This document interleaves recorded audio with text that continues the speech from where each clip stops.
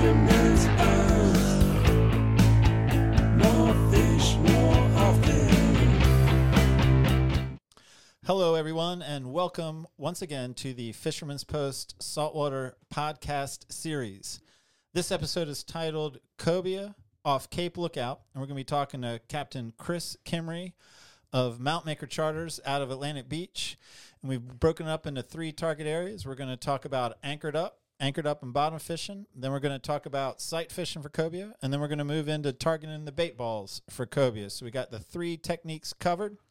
My name is Gary Hurley of Fisherman's Post. Fisherman's Post has been serving the saltwater fishing community of North Carolina since 2003. We've been bringing you fishing reports, fishing information, fishing tournaments, fishing schools, and now in this latest and greatest chapter, the Fisherman's Post Saltwater Podcast Series, where we reach out to our captain and guide friends from up and down the North Carolina coast and ask them to share with us their insights, their knowledge, to help you catch more fish more often.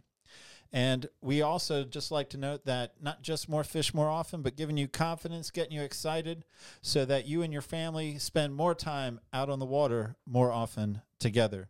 I'm joined in this podcast episode, just as I am every podcast episode, with Billy Thorpe of Co-Pilot Studios, a podcast studio offering podcast services for hire.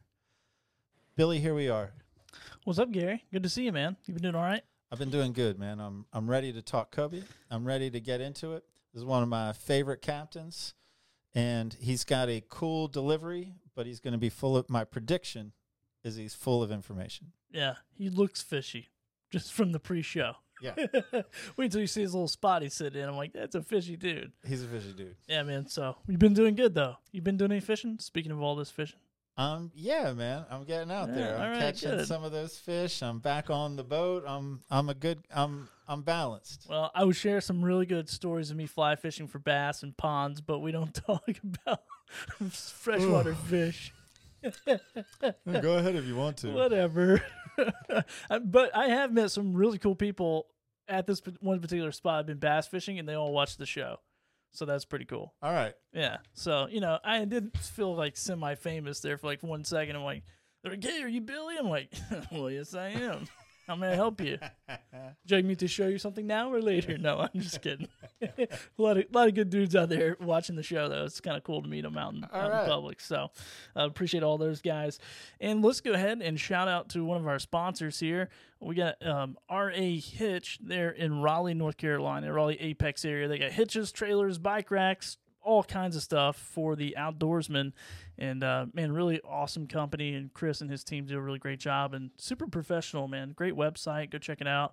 And, yeah, we really enjoy working with those guys, so they've been awesome. That's what I was going to say. I went and visited the website, man, and it is polished and is professional, is full of different product. And, I found myself shopping looking at that website. Yeah. It's easy to, get excited about that stuff. And fans of the show, too, so that's always a big plus. They won me over with that. Right? Now let's talk about another sponsor, Marine Warehouse Center. We'll get a message from them. We'll be right back. Hey, it's Robbie with Marine Warehouse Center in Wilmington and Charleston. We're your headquarters for Para Custom Boats. These center consoles are handmade in Washington, North Carolina, and are custom designed for fishing and family fun on the water. Right now, we have several models in stock, and build times on the custom orders are around 5 months. These boats are custom built to fit your needs, from the seating, the tops, the leaning posts, and the live wells. You design the entire layout of your boat. Come by and see for yourself why they're one of the fastest growing boat builders in the country. Awesome. You still banging your head on that music, yeah, huh? I am. It still gets me, man. Oh man, those guys rock, dude. I love their videos too. They always make good stuff. So yeah, man. They're talking about clean and polish, man. Those are good, well done videos that are showcasing some of their lines and some of their services, and it's in contrast to Terrell, who is growing older. Like, he told me he wanted to tell me a joke, but he said, hold on a second. I watched him pay for his coffee with exact change. Like, come on, Terrell. Like, swipe a card or something. Who does that? Right? Exact change. And the joke, I don't know if it was worth the wait. That's for you to judge. All right, let's go. I'm excited. Terrell's joke, not mine. What did the lonely fish want? What did the lonely fish want? I don't know. A girlfriend. Okay, that's pretty good. I don't know if he came up with that one though. That one's really good. Is it? Yeah, a girlfriend. That's hilarious. Anyway, I've had too much coffee. Speaking of coffee, Gary, you want to see you want to talk about coffee or you want to see a fish? I want to see a fish, and then I want to talk about coffee. All right, let's take a look at this fish real quick. We got Blake Boyd with a 27-inch red drum caught on live mullet while fishing near Topsail Island Inlet. Man, that looks good. Yeah, Good looking fish. I can't zoom in there, but yeah, it's got a nice little, looks like a heart shape on its tail anyway. Whatever. I'm not going to examine the redfish anymore. No, man. I like checking out the spots, too. I'm with you. Yeah, it's one of the beauties of the fish, man, of the redfish. So, and then now let's talk about buying some coffee. If you like our show, if you like our podcast, this is a cool way to support us is go to buymeacoffee.com/fisherman's-post. And Buy Me a Coffee is just a website where, and they really created it just so people can support content creators, podcasters, live streamers, all that kind of fun stuff. So go check us out. Support us if you want to. Buy Gary some coffee. He's kind of low energy on this episode. I'm trying to get him jazzed up. I might have to do some sound effects. I think it's allergies. I think allergies got me. Boy, I wish I had a coffee.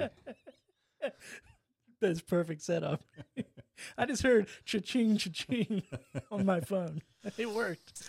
Oh, man. Well, Billy, I'm going to be talking with Captain Chris Kimry here. And as per usual, we're coming to you at the end for Billy's best takeaway. And I don't want you to just check in for the last 5 minutes and pick out some nugget. I've never done that. Never. I want you to stay with us. All right. The whole time. Taking notes. Because this is an exciting fishery. I mean, a very exciting fishery. But right now, what I'm going to do is I'm going to bring up Captain Chris Kimry of Mount Maker Charters out of the Atlantic Beach area. And we're going to be talking about cobia off Cape Lookout. And again, we're going to be talking about anchored bottom fishing, sight fishing, bait balls. But Captain Chris, as is tradition here on the Fisherman's Post podcast, we have 2 questions before we can begin the main event. Are you ready, Captain Chris? I am. Well, the first question, why should we, as we being the audience, listen to anything you have to say about a cobia? Well, first off, I showed up. Secondly, I've spent a lot of time. This is my 13th year as a full-time guide, and I've spent a lot of time chasing cobias. It's one of my passions. I'm asked quite frequently what my favorite fish to catch is, and I don't have a favorite, but if I did, cobia would definitely be at the top of the list. I've spent several years recently, the past 3 or 4 years, with 2 different state agencies and some universities catching and tagging cobias. We actually put the first satellite tag on a cobia in the state of North Carolina 2 years ago, as well as many, the standard anchor tags, of which are worth $100 a piece if you catch a red tag in a cobia. Cut it off and collect your money. We put out dozens and dozens of them. But anyway, with all that said, I spent a lot of time looking for cobias, and I spent a lot of time not finding cobias, but I've also spent a lot of time catching cobias. So here I am. Man, that is a pretty strong resume, Billy. He might be overqualified for our show, actually. I'll go ahead and hit the stop button. Let's see how long he stays with us. All right, so second question, as is tradition, is a non-fishing related question, an attempt at levity. And so I think Chris Kimry is a big deal. I think Mount Maker is a big deal. Mount Maker. So my question is dealing with the word mount. Chris Kimry, you're an educated man. What is the tallest mountain in the continental United States? Mount blank. Oh, I should know that. It's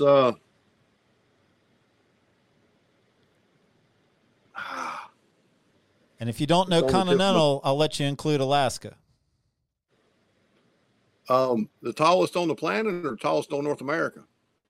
United States, either including Alaska or not including Alaska. Your choice. I don't think the tallest mountain is in Alaska. So why don't you answer that question for me? Okay. I think that's a good idea, because what I was getting at is United States tallest mountain, not the tallest mountain that happens to be in the United States. So Denali, if we go include Alaska, right, and Whitney if it's the continental United States. Mount Whitney if we're talking just the continental United States. Mount Whitney. What state is that in, Gary? I didn't Google that. What's the height? What's the elevation of that peak? Oh, well, I did Google that. 14,494 feet, sir. But I don't remember know what the state that's in, Mount Whitney? Do you? What about you, Billy? Do you know? Wait a second. What just happened? I know all things. It's in California. He's Googling it right now. That doesn't even He's count. Googling He's it sitting right at now. his computer. Surely Yeah. it's not in California.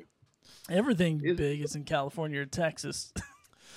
All right, Chris, you got us. You've turned the tables. Now we're coming back to cobia. And if I follow the list, I guess this is the order we're going in. So we're talking about cobia off Cape Lookout. One of the techniques is anchored up bottom fishing. Help us out, man. Help us catch some cobia this year, anchored up bottom fishing in that Cape Lookout area.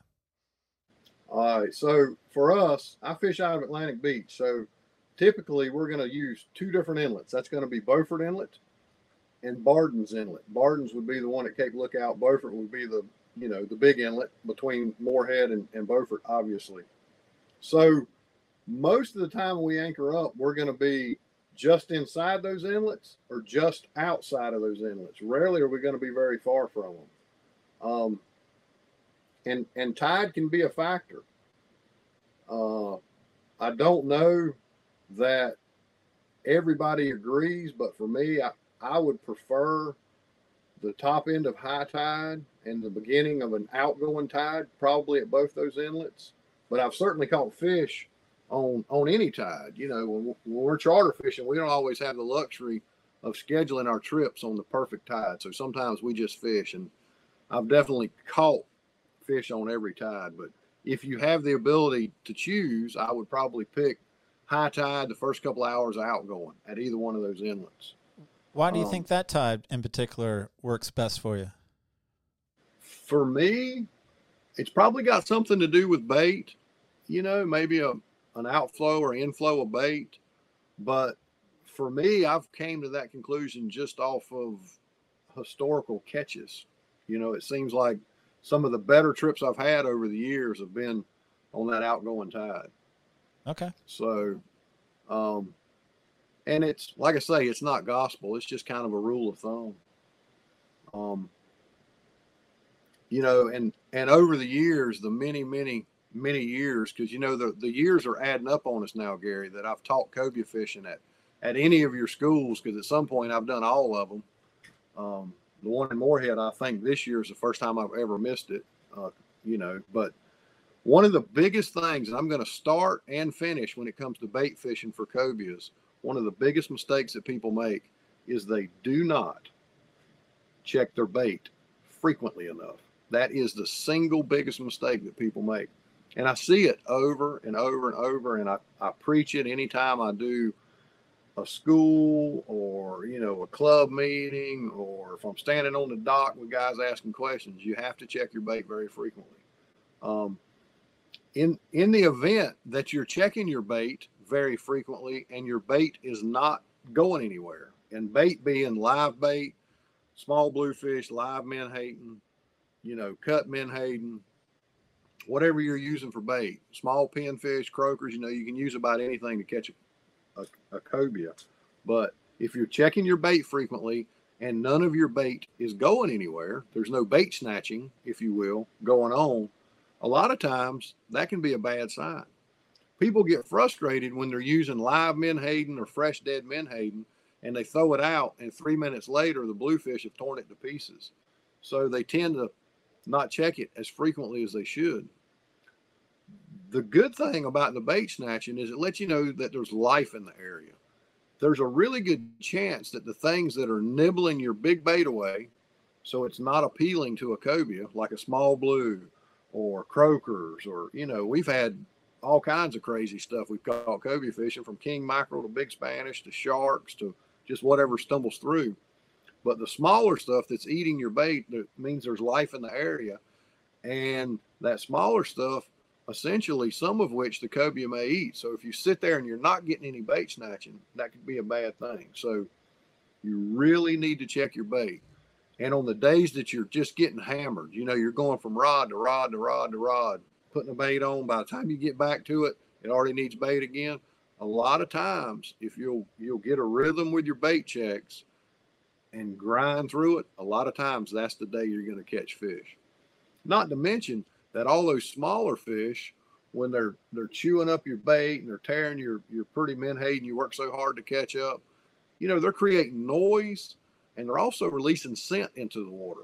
So, and that's two of the things that cobia can really zone in on. All fish can, but cobia are quite curious. So, you know, you could have half a bait down there where the other half has gotten eaten by bluefish, and if a cobia paddles through, the bluefish will scatter, the cobia might pick it up and eat it. So, but if you let it sit there for 2 more minutes and you have an empty 9/0 hook laying on the bottom, you're probably not going to get that cobia bite. And that's what I see happen a lot. There's been several times over the years that I've pulled up, picked my spot, set up, lots of good fresh or live bait, and I'm going from rod to rod to rod to rod to rod. And it's literally 4, 5, 6 rods as fast as I can reel them in, bait them, throw them out, make my rounds. By the time I get back, I have to bait up again. And I look around and I'll see some other boats close by in the proximity, and they're checking their bait every 30 minutes and they're reeling in an empty hook. And there's been several times over the years that I've worked my tail off, but kept my groove going and caught fish. And the guys around me will show up at the dock going, man, we watched you catch 2 cobias and we never caught one. And I know it's because if they fished each bait for 30 minutes, they probably only had bait for 3 out of 30. So they're sitting there with empty hooks for 27 minutes. And that's why I harp on this, because I see it over and over and over again.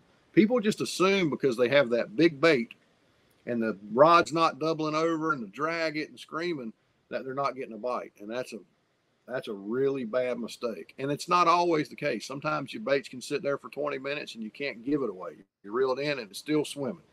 But a lot of times, especially when the cobias are coming through May and early June, there's lots of little bluefish and there's lots of bait snatching going on. And once the bluefish nibble away half your shad, then everything else comes in, you know, from pinfish to croakers to whatever.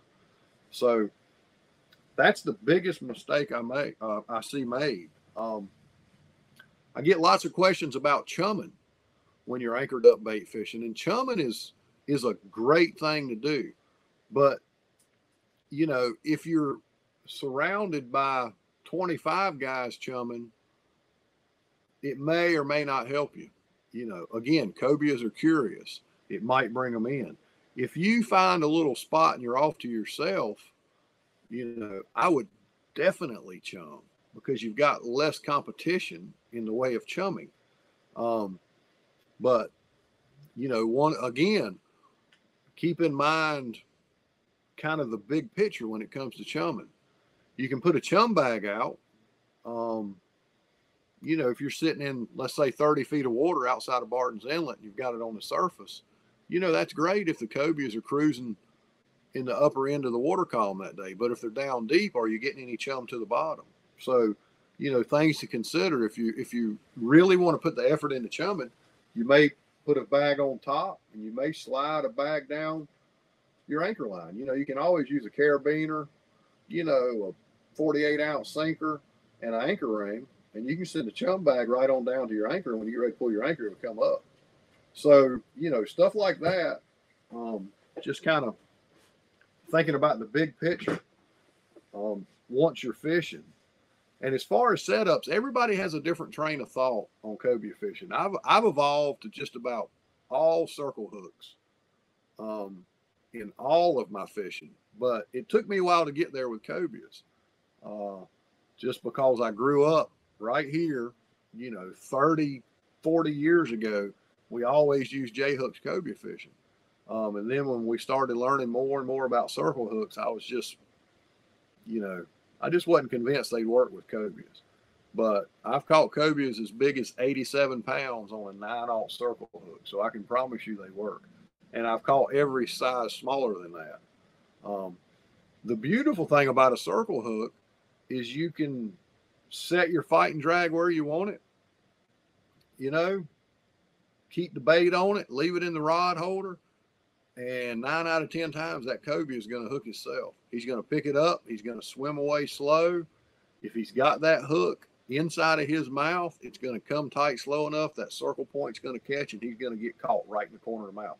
And once you get that circle hook in the corner of his mouth where it's supposed to be, you've got a superior hook set to a J hook that might be in the roof of his mouth, or might be hooked in his lip, or could be hooked in his tongue, you know, or wherever.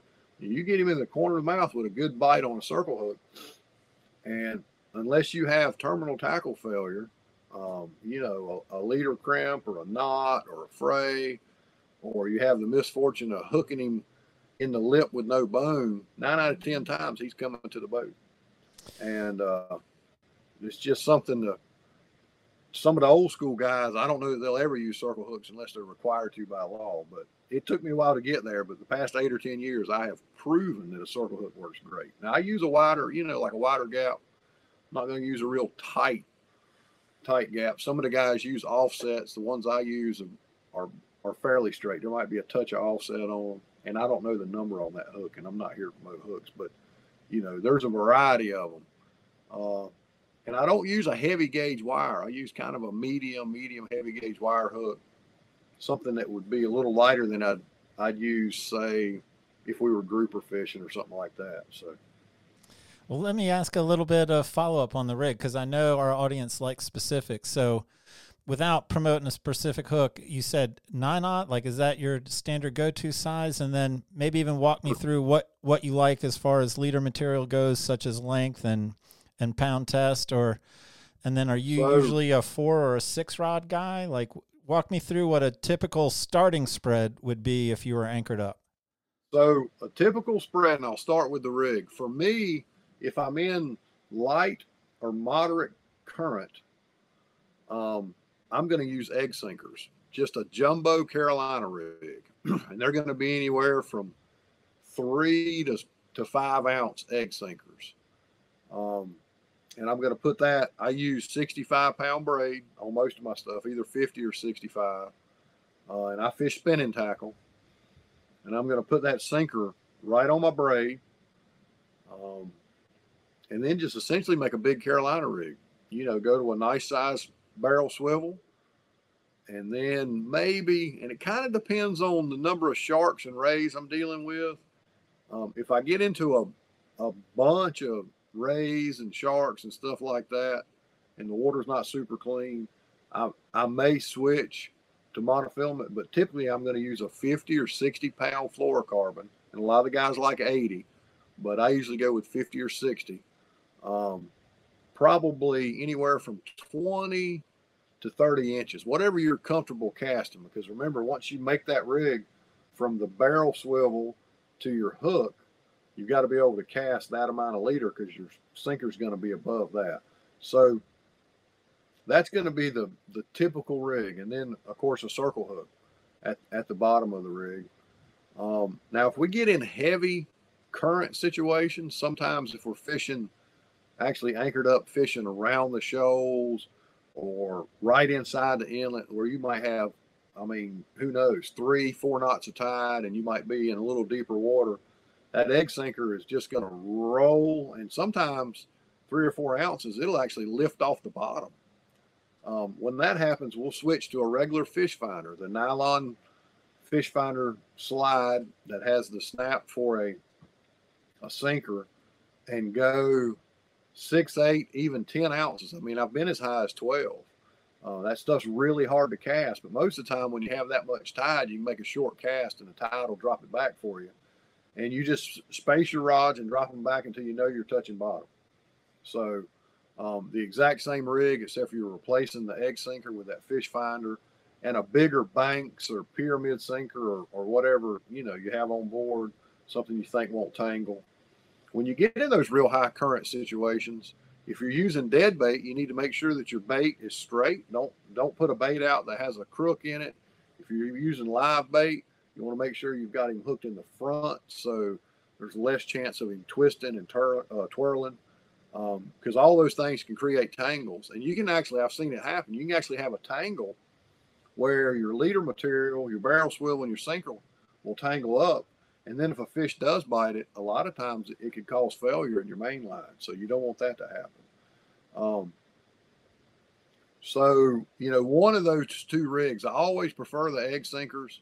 I mean, that's what I'm going to use anytime I can get by with it. And you can buy heavier egg sinkers, 8, 10, 12 ounce. But I find that once I get above that 5 or 6 ounce mark on the egg sinkers, especially since you're riding that egg sinker on the braid, that you're probably better off to switch to a fish finder, just because that's a lot of weight without some sort of buffer between the actual sinker and the main line.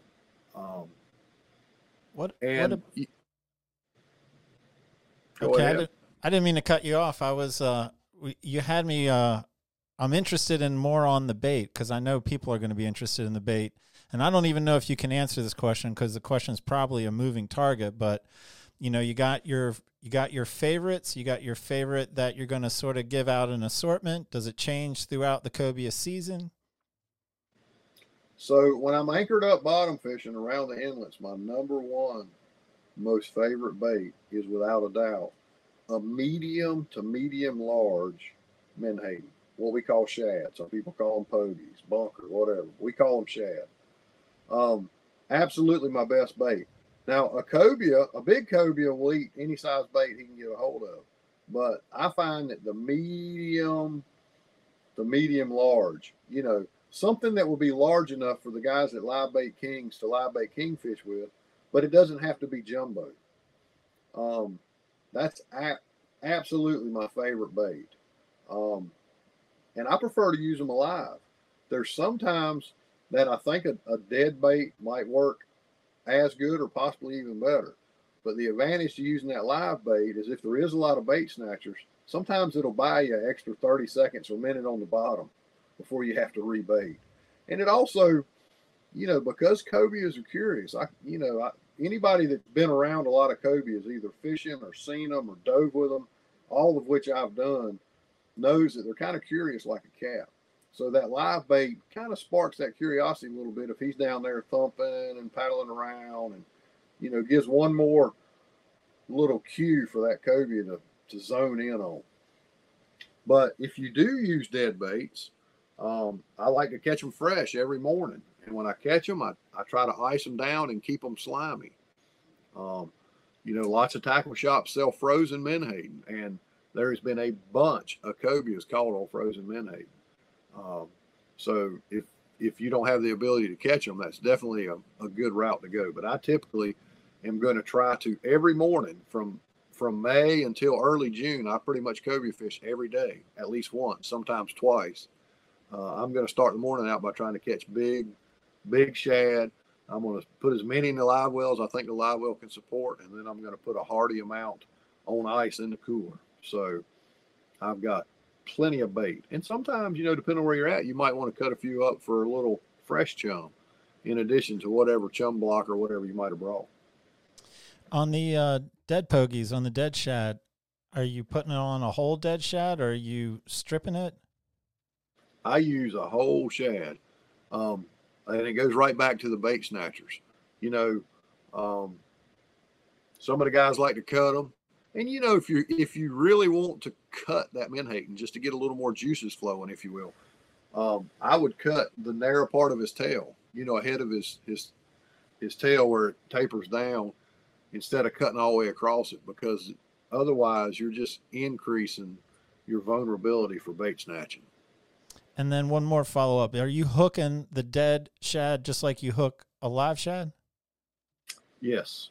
Yep. Most of the time, depending on the hook you're using, you'll find that some hooks that have a little bigger barb, some of the guys will go through the eyes when they're anchored bait fishing. I typically go dead center under his chin and come out just in the top of his head, just in front of his eyes. And I do that because it makes him a little more streamlined. Because again, a lot of times you're fishing the tidal area, and you want to prevent twirling and give him flexibility to swim around and all that kind of stuff. So, well, this would be my time to say, anything else to share about anchor bottom fishing before we switch over to sight casting? I mean, that's it in a nutshell. It's one of the things that it's fairly basic fishing. And people get frustrated with it because they go 3, 4, 5, 10 times and don't catch one. But honestly, that's just cobia fishing. Cobia fishing is, you know, it can be really fast and furious, and it can be very slow and frustrating. But if you put your time in at the right time of the year with the right bait in the right spot, you will catch one. It happens every day of the week. I see it all around me all the time. All right. Well, what about sight casting, man? I know people, you know, love the idea of it. You know, how attainable is it for Joe Blow? Well, first and foremost, people get hung up on sight fishing because it's so fun and it's so interactive. Interactive rather. You're not sitting around on anchor waiting for the bite. You're actively out there pursuing a cobia to target. And it is a lot of fun. I mean, I think anybody that's a cobia fisherman loves to sight fish cobia. One of the things you need to keep in mind, and this is something that I deal with all the time when I'm booking and managing my clients for cobia fishing charters, you have to have good conditions to sight fish. If it's a cloudy day, it makes sight fishing extremely tough. If you've had some wind, like for us, we get a good shot of southwest wind and the water gets dirty, it makes sight fishing tough. If it's cloudy and raining, sight fishing is pretty much impossible. You have to be able to see into the water to sight fish cobia. And that seems very elementary, but a lot of people don't think about it until they get out there, you know, and then they're like, oh, we've got this cloud cover, so much for sight fishing. And, you know, if you didn't bring your bottom fishing rod, you might not be cobia fishing that day.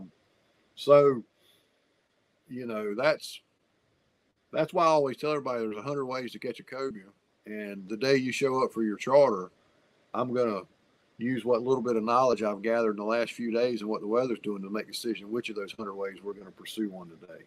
And sometimes we mix it up. You know, early morning, you don't have a lot of bright sunlight. You've got a lot of glare. It's very hard to sight fish cobia until that sun gets up, 9, 10, 11 o'clock. The direction that you're going to ride, you know, for us, if you're going to ride out of Beaufort Inlet and go east, you know, you're going to have a terrible glare, you know, right first thing. So those are things to consider when you're planning your trip. Think about all those different conditions that are involved with being able to sight fish. You know, all that has to come into play before anything else matters. I mean, you could have all the cobias in the world paddling around on the surface, but if you can't see them, they're just not going to do you any good. Well, let's assume that we've been living a good life and the conditions have come together for us. We've been being kind to people, and so we are rewarded with some good conditions. You're headed out the inlet, and what are you doing? You're cruising the beachfront, or, you know, what's the strategy if conditions present for a sight fishing late morning, mid-afternoon? So for all the viewers out there that don't have the luxury of fishing the day before or having a network of professional guides to call on that fished the day before, like I do and the guys around me, what we typically do is we're going to start out in the area on a morning that we felt was productive or had the potential to be productive the evening or afternoon before. You know, because there can be little pockets of water that have got a lot of life, that might have had a lot of bait, that maybe we saw a lot of leatherback turtles or, you know, whatever we think might hold cobias. So for the average person that doesn't have that luxury, they should just go off of what they can gather from their tackle shops and fishing the internet and, you know, go to that area with the mindset that the only way you're going to see a cobia is to put your time in. So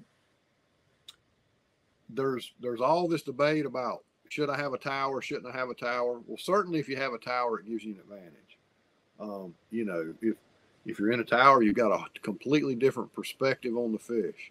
I've caught at this point, I don't know, probably at least hundreds, maybe thousands of cobias on all of my boats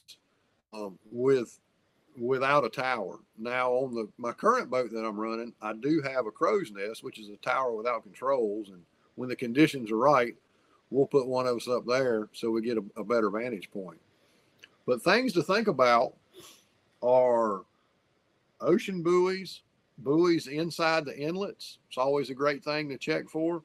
Anything you see floating, anything that's big and dark should be investigated, whether it be loggerhead turtles, leatherback turtles, pack of manta rays, sunfish, any of that stuff could potentially hold cobias, as well as big sharks.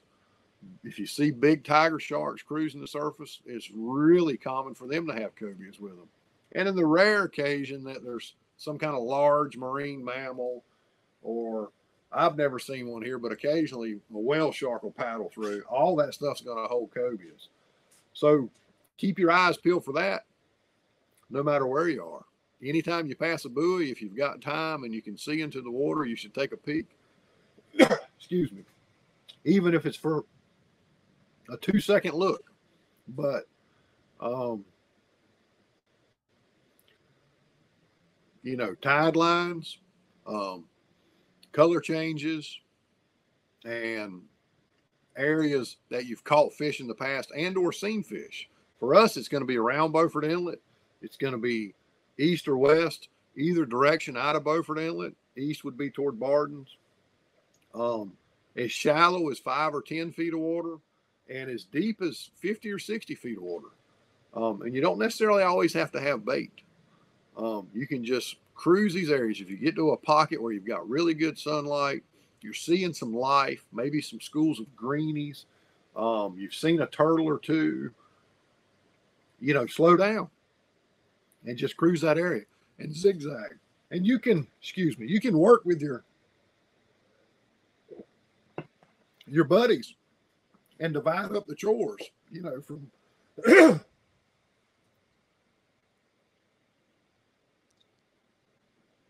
You all right? But yeah, if you've got friends that are fishing, 2 or 3 of you, you can spread out. You know, for us, we'll send one down the buoy chain out of Beaufort Inlet. We'll send one to the east, one to the west. You know, the first one that starts seeing some goods will report to the others and vice versa. You know, that's the kind of stuff you can do with your buddies, or, you know, shoot, a friend you made that morning launching your boat, whatever. But it's all about putting your time in. Once you identify an area, somebody that's credible gives you a report that they've seen, hey, I saw a pack of 2 cobias here. We saw a pack of 5 there. We couldn't get a shot off, but there's a leatherback. You know, once you identify some areas that have got fish in it, that's where you need to spend your time. Just slow down. A lot of people go too fast. I mean, I'm guilty of it. I don't know how many cobias I ran over. And I say ran over, didn't physically run over them, but came up on them so fast that I spooked them and we never got a cast off. Going from point A to point B. So if you identify an area that you think has some life, that's where you need to slow down and spend your time. And not necessarily going around in circles, but maybe zigzagging, you know, pick an area, a quarter mile, or half mile, even 1 mile, and just above idle speed. If you have a tower, get up top. If you don't, put somebody on the gunnel that you know is not going to come out of the boat with the next swell, just to give them a little higher vantage point, and just cruise and see if you can spot them.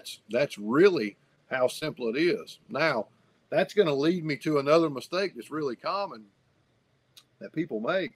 When I'm cobia fishing, I have 2 rods that I keep in the exact same spot always, and I forbid my customers from touching them. And the reason why is if I see that cobia, sometimes you have a split second to not only get your rod, unhook whatever you're going to throw at it, and make a cast just in a matter of seconds. And if you don't do it fast or you don't do it efficiently, you might lose your opportunity. So I have those 2 rods that I keep in a certain spot, so they're always there.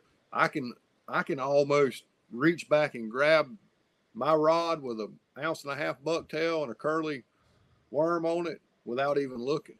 And that gives me power, because if that cobia is in sight and he's thinking about leaving, if I can get that cast off and get it just past him and retrieve it at my fishing speed, I've got a far better chance of getting that fish interested and hooking that fish than I do if I'm screaming at my buddy, well, where's my rod with the bucktail? Or, oh, we forgot to tie it on. So, you know, don't just have your rod rigged, know exactly where it's at. and don't crack under pressure. That's another thing. If you make a poor cast and hit the cobia in the side, he's probably not going to bite your bait. He's probably going to hightail it.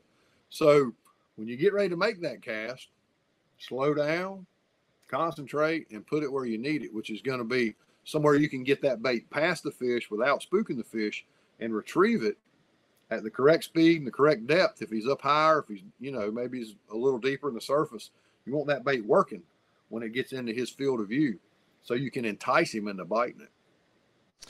And is this all a bucktail fishery for you? Are you ever throwing anything but a bucktail? And then, again, we're not looking for you to plug a certain bucktail, but, I think you said 1.5 ounces, any particular color, and does scent matter, or is this all like a reaction, sight bite? There's, this day and age, there's an endless list of great bucktails that are designed just for cobia fishing.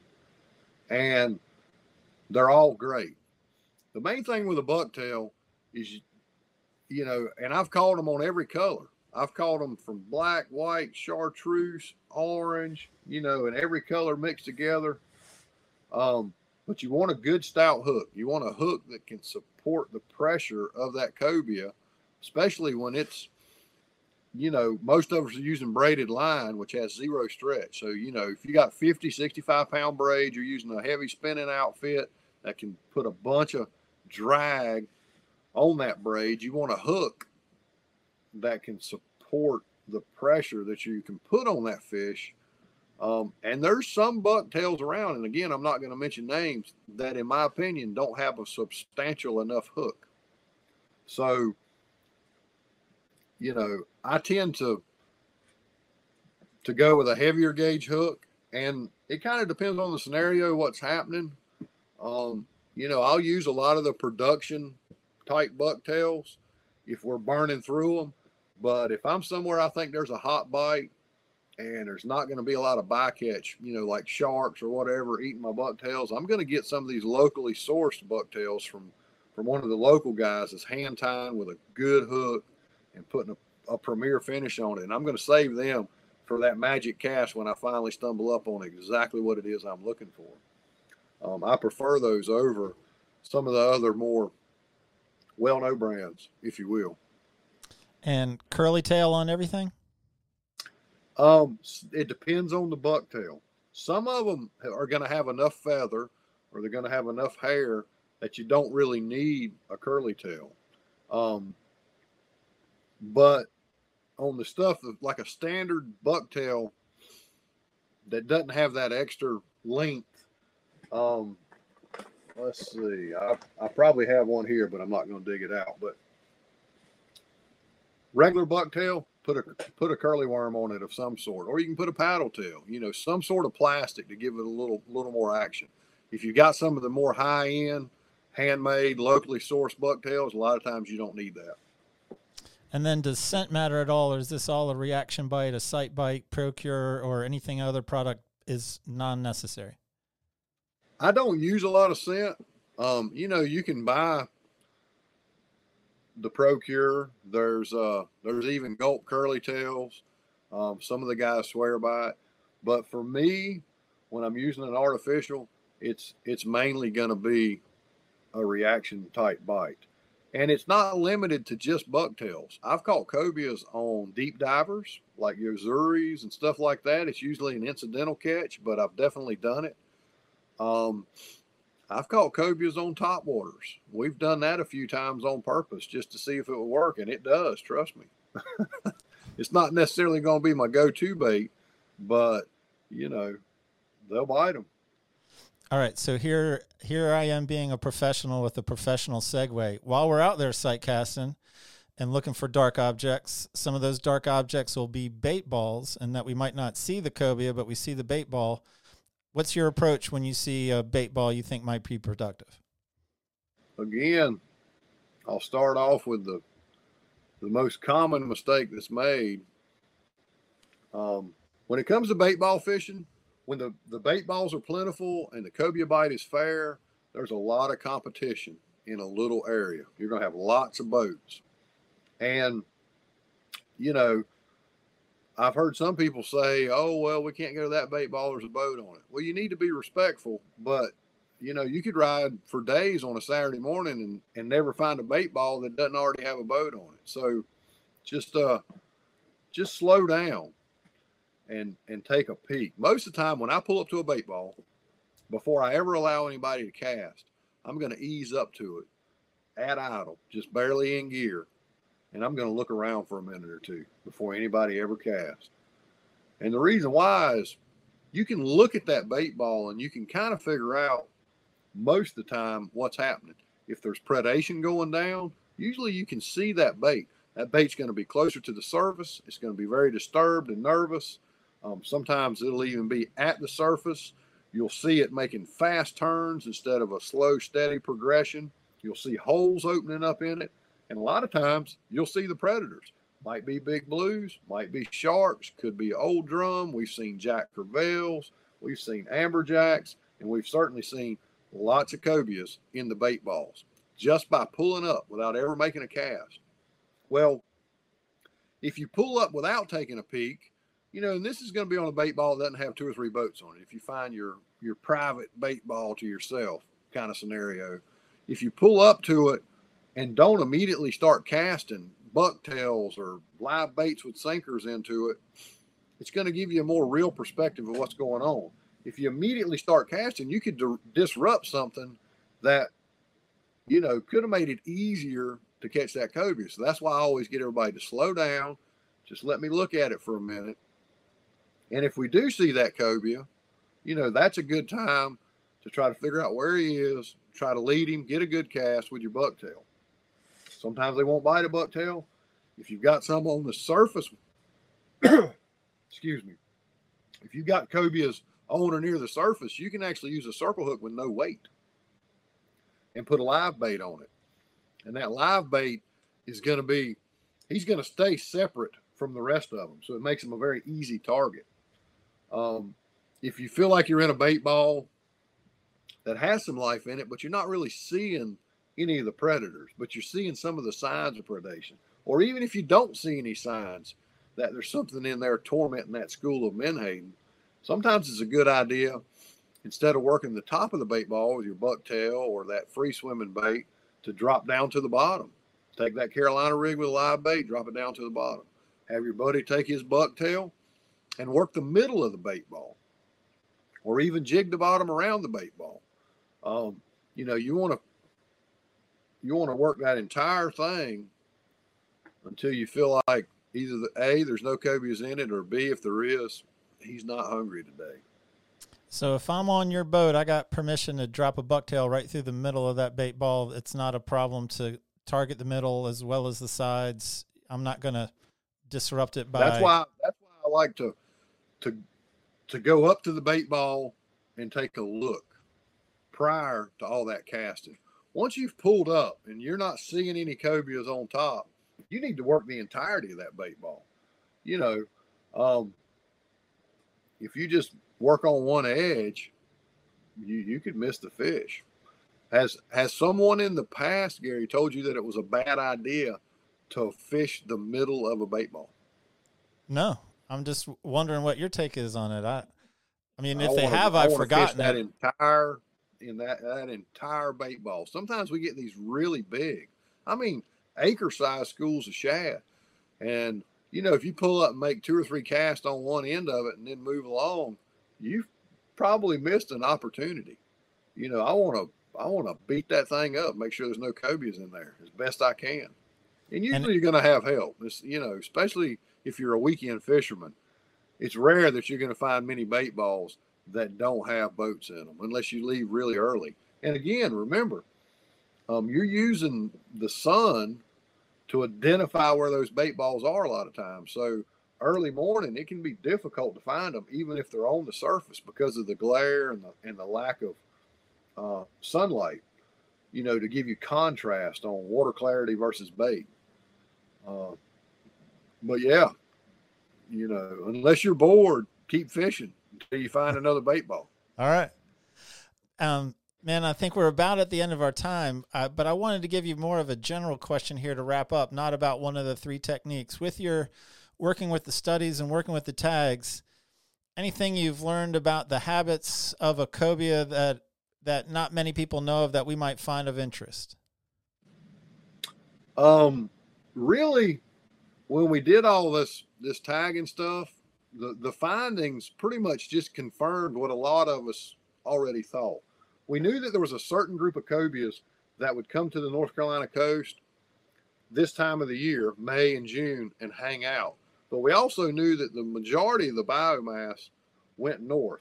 And when I started that with the science guys, you know, they're like, well, what is your guess? I'm like, I have no idea. Let's say it's a 20-80 split. Well, in recent, the past couple of years,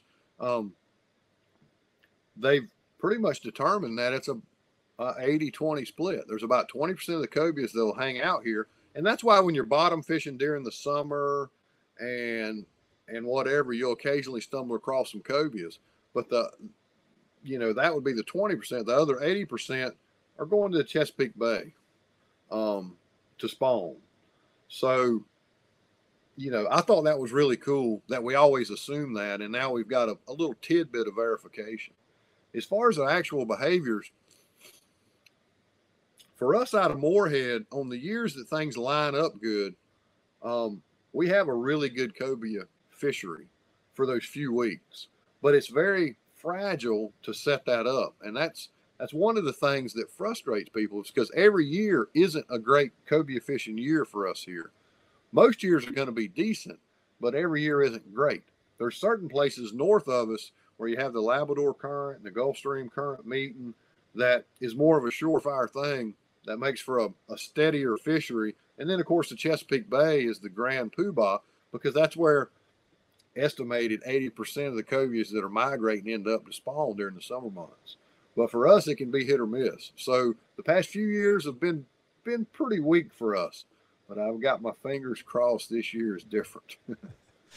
Man, so I'm going to wrap this up, but I know that anything is on for Mount Maker, that inshore to offshore, but I'm going to ask you to try to give me a highlight reel.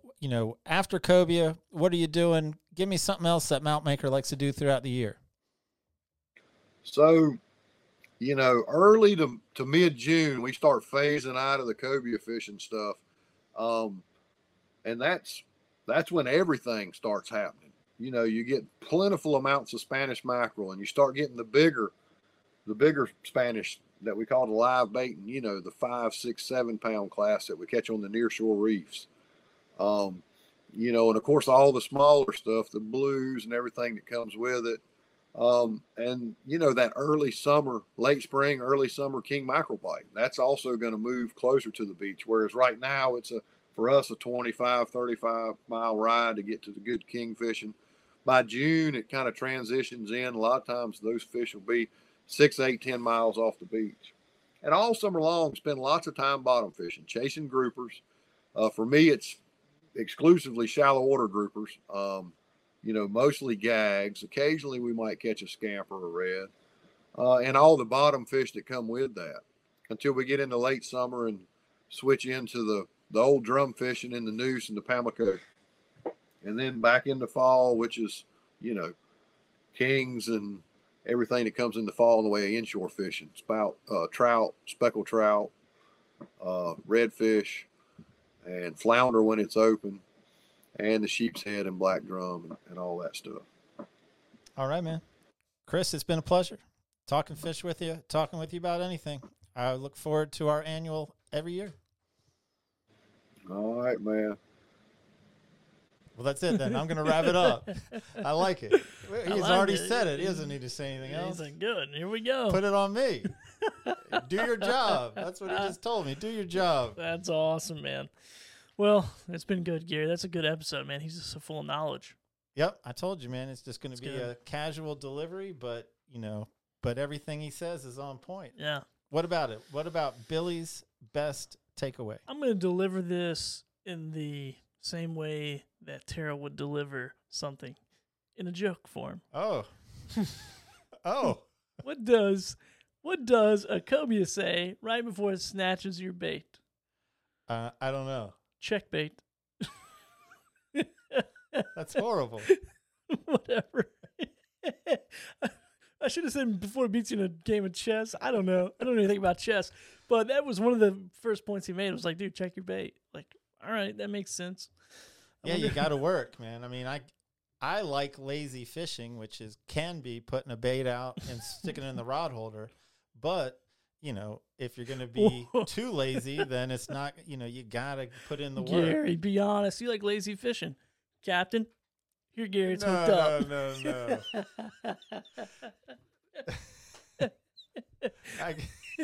Oh, caught you. No. I'm just messing with you. I know you like to cast and catch and hook your own fish and reel them in. It's no big deal. Or you like to get them hooked up and make me reel them in if I'm on the trip Well, with we're you. trolling. Then I'll stand up in the front of the side cast and you catch the trollfish. Yes. Perfect. I'm not saying I'm not advantageous in all aspects of my life. Oh, my God. Oh, dude. All right, well, we'll give one more shout-out to Marine Warehouse. I really appreciate those guys. Go check them out if you're here in the Wilmington area or in the Charleston, South Carolina area. And then also give a little shout-out to R.A. Hitch up there in the Raleigh Apex area for all your outdoor needs. Guys, go see these companies. They support the show and make it possible. And if you want to be a supporter of the show, you can buy Gary and I a coffee, and we really appreciate it. And We do. And yeah, there it is. Buymeacoffee.com/Fisherman's Post. And Gary, we'll see you in the next episode. Next episode. Thank you, everyone. Fisherman.